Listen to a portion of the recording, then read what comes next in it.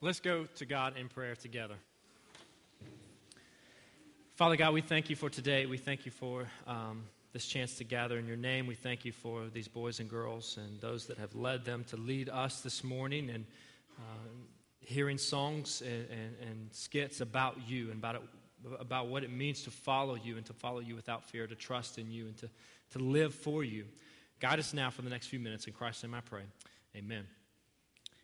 Well, if you're visiting with us today, then you are probably here to see a relative or a friend in this VBS extravaganza.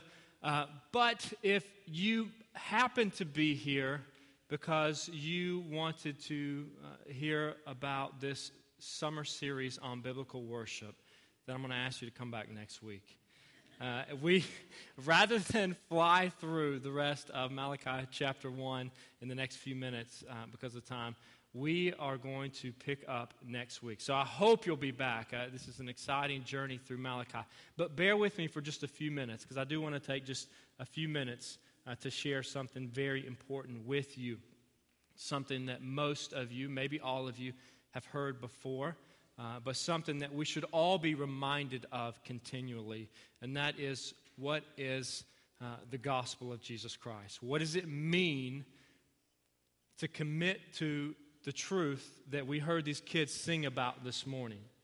I want to share with you the reason that we do VBS every year, the reason that we do everything that we do, and that is to proclaim the message of salvation through Jesus Christ alone. And I want to take just the next 5 or 10 minutes or so and walk through those 3 things that we heard sung about this morning. Number 1, admit that you're a sinner. And I want to read several passages of Scripture, specifically coming out of the book of Romans. So if you have a Bible, I would encourage you, I would love for you to turn with me to the book of Romans. If not, then listen well. But Romans 3, chapter 3, verse 23 reads this way.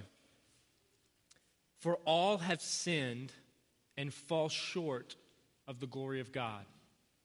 For all have sinned and fall short of the glory of God. A couple pages over, maybe just a page over, Romans 6:23. For the wages of sin is death, but the gift of God is eternal life in Christ Jesus our Lord. So, 2 very important truths that are just exposed from God's Word right there in Romans chapter 3 and Romans chapter 6. Number 1, that all people that have ever existed or that exist today or that ever will exist on this earth are guilty, sinners, disobedient, rebellious. We've not lived up to the standard that God has set and that God requires, and He requires it because of who He is. He is righteous, He is just, He is holy, He is perfect. He's never sinned. He's the eternal creator. And because of who He is, He demands, He requires that we live up to that standard. But we haven't. None of us have. We're sinners. We're guilty in the eyes of God. And as a result of our sin, of our guilt before God, Romans 6:23, we deserve death. We deserve the judgment of God. That's what the Bible teaches. So if we claim to believe the Bible, we have to accept that truth. We have to admit that we're guilty before God and that we deserve the eternal judgment, the eternal wrath of God, the eternal punishment of God. And that's a hard truth for us to accept. That's what the Bible teaches. And so if we claim to believe the Bible, then we have to recognize where we stand as individuals before God. So we have to recognize that we're sinners before God. Number 2, the B, believe. Believe in Christ. Believe that He's who He says that He is. Romans 3:24. Back up to Romans 3, chapter 3. I read Romans 3:23. For all have sinned and fall short of the glory of God. Romans 3:24. Very next verse. And are justified. It means made right, declared innocent. And are justified freely by His grace. Talking about God's grace. Through the redemption that came by Christ Jesus. Romans 5:8. But God demonstrates His own love for us in this, that while we were still sinners, Christ died for us. So first truth, recognize where we stand on our own before God. We're sinners. We're disobedient. We're in need of God's judgment, deserving of God's judgment. But on the other side over here, God has demonstrated his love for us, his compassion, his grace, his kindness to us, and that while we were still sinners, we didn't change. Nothing changed about us. We didn't fix our lives. We didn't get it right. We didn't work things out on our own. But while we were sinners, God had another plan that involved his Son, Jesus Christ, and he sent his Son to take the penalty, to take the judgment, to take the wrath that we deserve, so that God could remain just, punishing sin, and yet extend to us the greatest gift ever given, salvation in Jesus Christ, eternal life in him, forgiveness of our sins. Because the only one that could accomplish that, the only one that could take that punishment, had to be someone that was without sin himself. And the only spotless, sinless person without blemish to ever have existed or to ever exist is the Son of God, Jesus Christ. So God provided that way long before any of us were ever born. He had a plan to demonstrate his great love and kindness and compassion for us.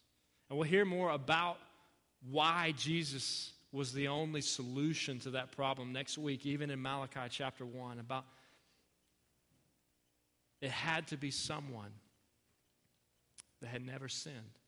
It had to be someone that had never rebelled against God. And we'll see a picture of why that's so important and why that is so important even in our worship to give God our best. And we'll see that next week in Malachi chapter 1.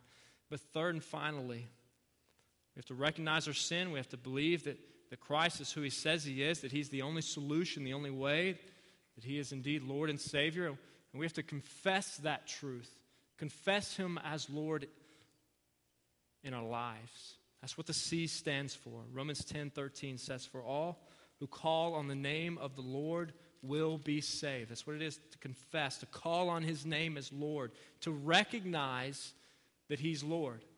It's not simply something we say. We do say it, whether verbally or in our minds, praying before God, but it's not simply words that we can say. Words aren't enough. It has to be reflective of what we believe in our heart, that we truly believe that Jesus is who he says he is, and that we confess that he is Lord and that he is Lord of our lives. And the good news for us is 1 John tells us that if we confess our sin, God is faithful, God is just, and he will forgive us of our sins and cleanse us from all unrighteousness. So God has provided a way for us to know him, to be forgiven, to live eternally with him, and that is through confessing our sin and confessing that Jesus is the Savior, that he is Lord. Now I want to back up and I want to pause just for a moment and throw in a word of caution before we wrap up. I want to back up to Matthew's Gospel, Matthew chapter 7. And before I read this passage, I want to say that it's very clear in Scripture, it's very clear in the Bible that we're saved by the grace of God, Ephesians chapter 2, verses 8 and 9, not by anything we can do, not by anything that we've done on our own, not by our works. It's by grace that you've been saved. So God deserves the credit. We can't earn our salvation. We can't live good enough to be right with God. But Matthew chapter 7, this is Jesus speaking in the Sermon on the Mount, beginning in verse 18. Matthew chapter 7, beginning in verse 18. This is what Jesus is recorded as having taught. "A good tree cannot bear bad fruit, and a bad tree cannot bear good fruit. Every tree that does not bear good fruit is cut down and thrown into the fire. Thus, by their fruit, you will recognize them." Verse 21. "Not everyone who says to me, 'Lord, Lord,' will enter the kingdom of heaven, but only he who does the will of my Father who is in heaven." And you may be thinking or asking, why are we reading this? You just said that it's by grace that you're saved. You simply acknowledge these truths, that you're a sinner, that you believe in Jesus and who he is and who the Bible says that he is, and that you confess these truths before God. But the reason I want to mention this passage and these words of Jesus this morning is because they're very pertinent to us. as we present the gospel, as we respond to the gospel. The Bible is clear. Jesus is clear. That for us to truly receive salvation, that commitment, that confession must be sincere. It must be from the heart. It can't simply be something that we say just to say. It's not a formula. It's a change of heart. It's a change of life. It's genuinely trusting in Christ for salvation. And when we recognize these truths and when we believe that, the result is a life that bears good fruit, a life that's transformed, a life that is changed through the power of God as working in our lives and the lives of those that trust in Him. Let's pray together. Father God, I thank you for your word. I thank you for the truths of your word. I thank you for the gospel of Jesus Christ. I thank you for salvation through Christ and forgiveness. And we thank you for your grace, your undeserved kindness extended to us for all who call on you, for all who will turn from our sin and trust in you for salvation. Lord, I pray that you would remind us today and every day of the great grace that you've extended to us, and that you would help us to truly live for you and to believe these truths and to believe what your word says about you and what it says about us. Without you, but also with you. So God, may you be glorified today. May you receive all the honor and praise for this time in our lives and every day. In Jesus' name I pray. Amen.